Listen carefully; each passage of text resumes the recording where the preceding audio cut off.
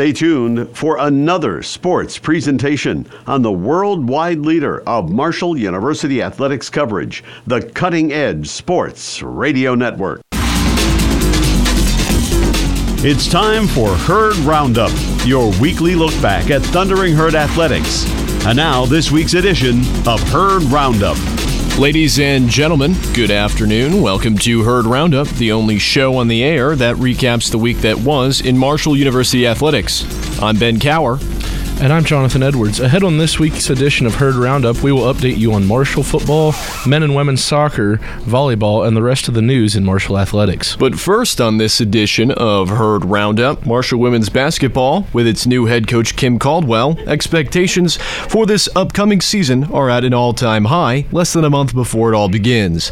FM 88 Sports' Jonathan Edwards sat down with Coach Caldwell to discuss this upcoming season. With the 2023 campaign looming closer and closer by the day for Marshall women's basketball, expectations are at an all-time high surrounding the newly revamped squad. I spoke with Coach Kim Caldwell on Tuesday to hear about what is going on leading up to the season opener. I think their effort is there, and sometimes as a coach that's the hardest thing is to get people to dive on the floor and get people to sprint back on defense and fly around and get their hands up, and they do that, and they do that naturally, which is good and I think can make them special. With a focus on changing the narrative surrounding Herd women's basketball and initiating change, the team has had to adjust to a new style of play. This begins with practice.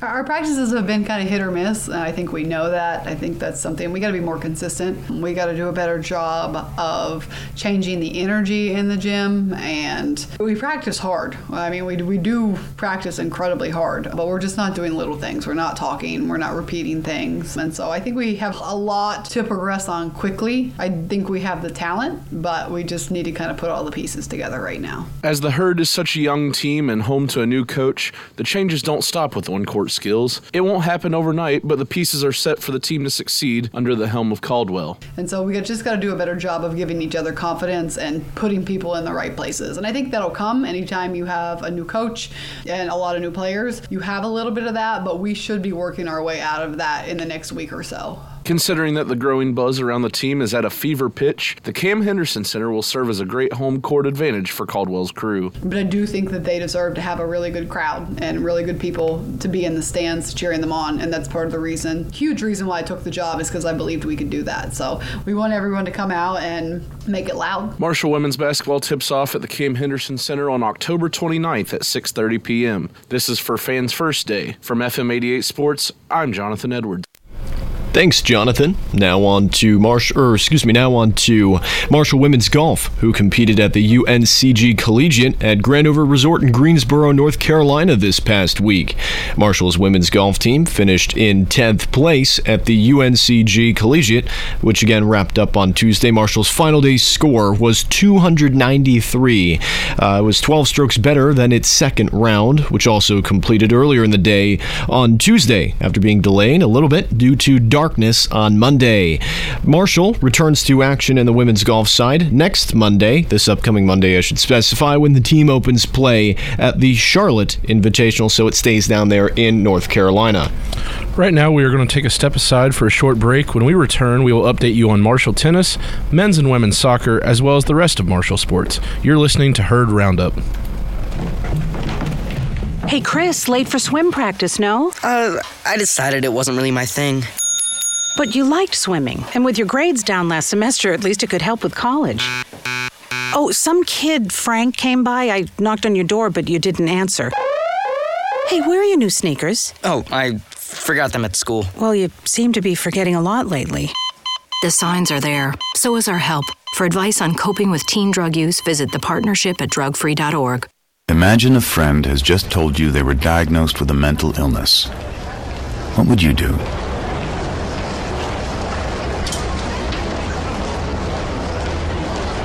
Awkward, isn't it? But what's even more awkward is, if you're not there for them, they'll be less likely to recover. Mental illness. What a difference a friend makes. To learn more, go to whatadifference.org. This message is brought to you by the Department of Health and Human Services and the Ad Council. Mike O'Donnell here with CBS Sports, and you're listening to the worldwide leader of Marshall athletics coverage, the Cutting Edge Sports Radio Network. And welcome back to Herd Roundup, the only show on the air that recaps the week that was in Marshall athletics. I'm Ben Cower.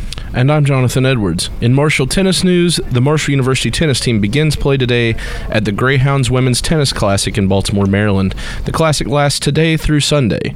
The event is being hosted by Loyola University, Maryland. Meanwhile, in Marshall women's soccer news, late last week, the Marshall Thundering Herd dueled the visiting Old Dominion University Monarchs. Here's FM 88 Sports' Luke Hamilton with the recap. Last week, Marshall women's soccer played the Old Dominion Monarchs, losing 2-1 in an aggressive match that ended with 5 yellow cards and 1 red card against the Thundering Herd. The back-and-forth battle went on for 31 minutes before a goal was scored by one of ODU's top scorers this season. Andrea Balcazar-Allgreen with the free kick. Balcazar-Allgreen with the pass to the right, over to Old Dominion on the right, and they score. Just a swarm of Monarch players there. Couldn't see who kicked it in. Might have gone off a Marshall player. First goal awarded to the Monarchs, and E.J. Turkaloo, the leading scorer for Old Dominion. After the first half concluded at Hoops Family Field in Huntington, the Herd came back on the pitch with a burst of energy that led to a goal from Bailey Fisher, assisted by Olivia Gandy. Pass behind to Olivia Gandy, and a shot over by Bailey Fisher finds the back of the net. Marshall ties it up 1-1. Just a couple of minutes into this second half. And a pretty easy shot by Bailey Fisher to tie things up at 1. A beautiful placement there from Fisher, back against the goal, did a little around the defender, and had perfect positioning with her right foot to kick that one to the right side of the goal.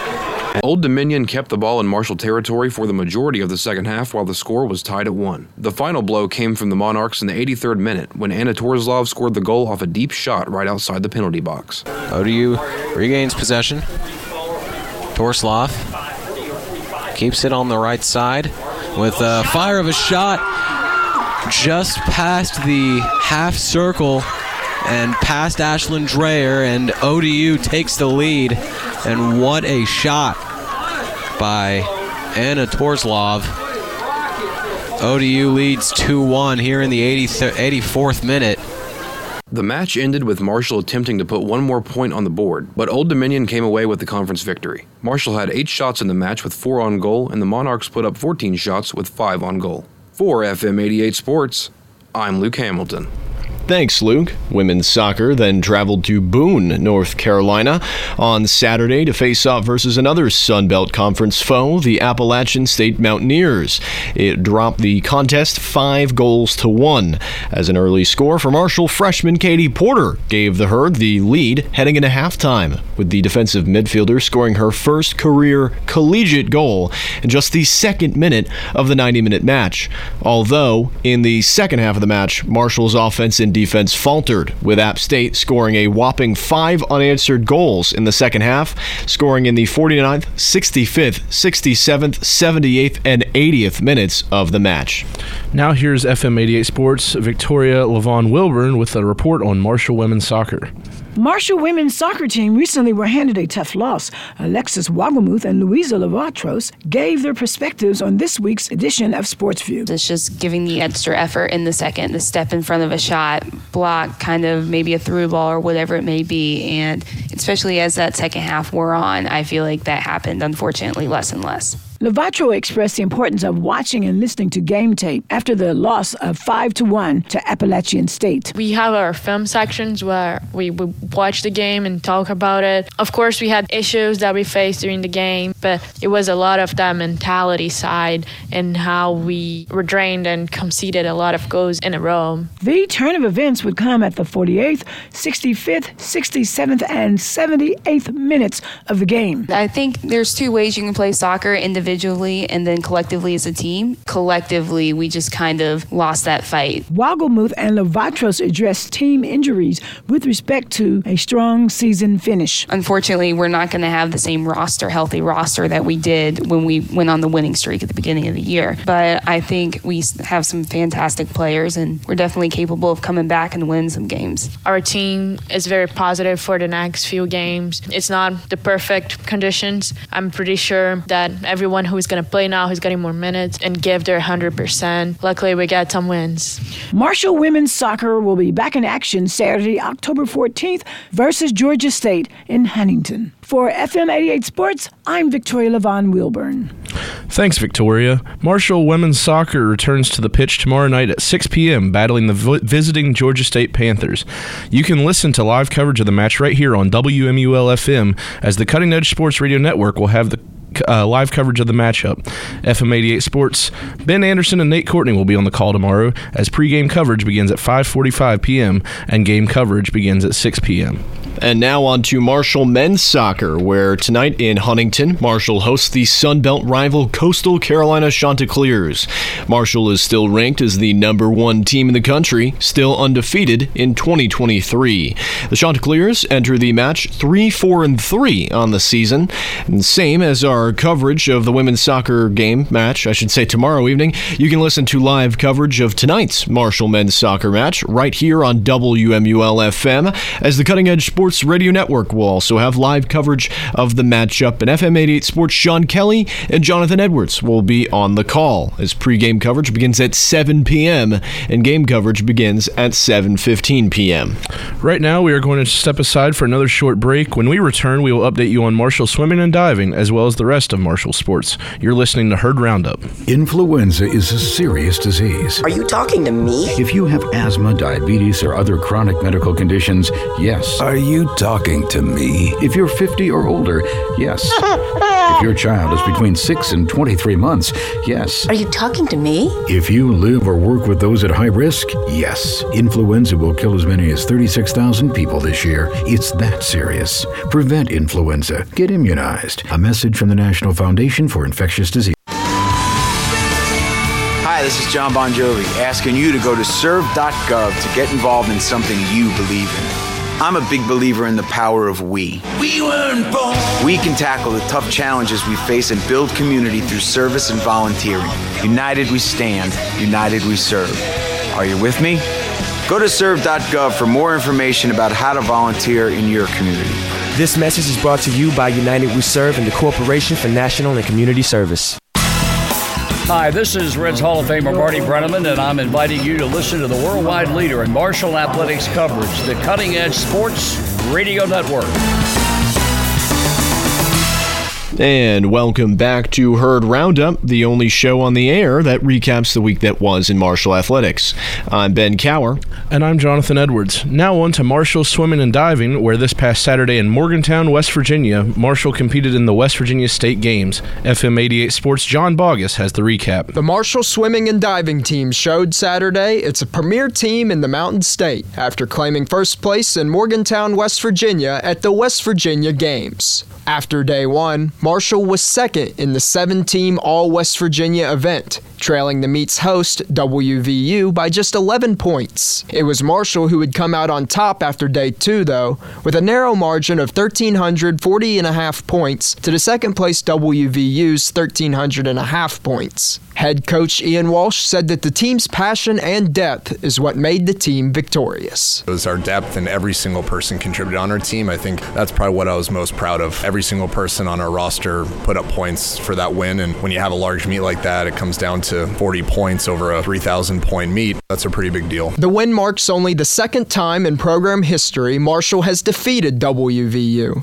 Senior swimmer Madeline Hart said it was a special moment, and the team saw success from sharing encouragement. I don't know that we really had the goal to win, but we did have the goal to just be our best. We cheered each other on. Momentum was great. We were all very encouraging. Marshall will have the opportunity to face a Sun Belt Conference opponent when it next travels to Harrisonburg, Virginia to face James Madison on November 4th. For FM 88 Sports, I'm John Bogus.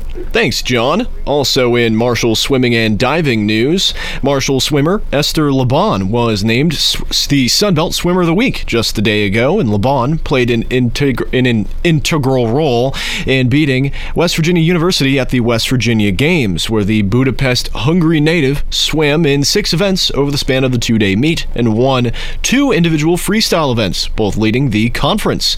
So LeBon averaged a 4th-place finish across all her events across the 8-team competition. So again, LeBon, the Sun Belt Swimmer of the Week. Now on to Marshall Cross Country, where FM 88 Sports' Ben Anderson has the recap report of its performance in its first ever trip to the Texas A&M Invitational. On September 30th, the Marshall Thundering Herd Cross Country team competed in the Live and Lou Classic at the EP Tom Sawyer State Park in Louisville, Kentucky. Both the men's and women's team competed in the Premier Gold Race, which was the event's first race and reserved for top programs showcased at the meet. Out of the 75 combined teams, the women's team finished 16th and the men's team finished 33rd. Leading the way for the women's team was graduate student Abby Herring, finishing 6th in the 5K with a time of 17 minutes and 8 seconds. Leading the way for the men's team was graduate student Evan White, finishing 91st in the 8K with a time of 24 minutes and 56 seconds. Cross-country head coach Caleb Bowen says that the team did well fighting through the adversity of the competition. I thought we ran really well, competed pretty well. The times were a little bit slower than what we wanted, but whenever it's hot, that's what happens. You know, Abby finishing where she did in the top 6. She did beat the runner-up in Division II National Championship last year, so she was running with all the right girls. I thought that overall the team ran really well. Being the top 25 is awesome,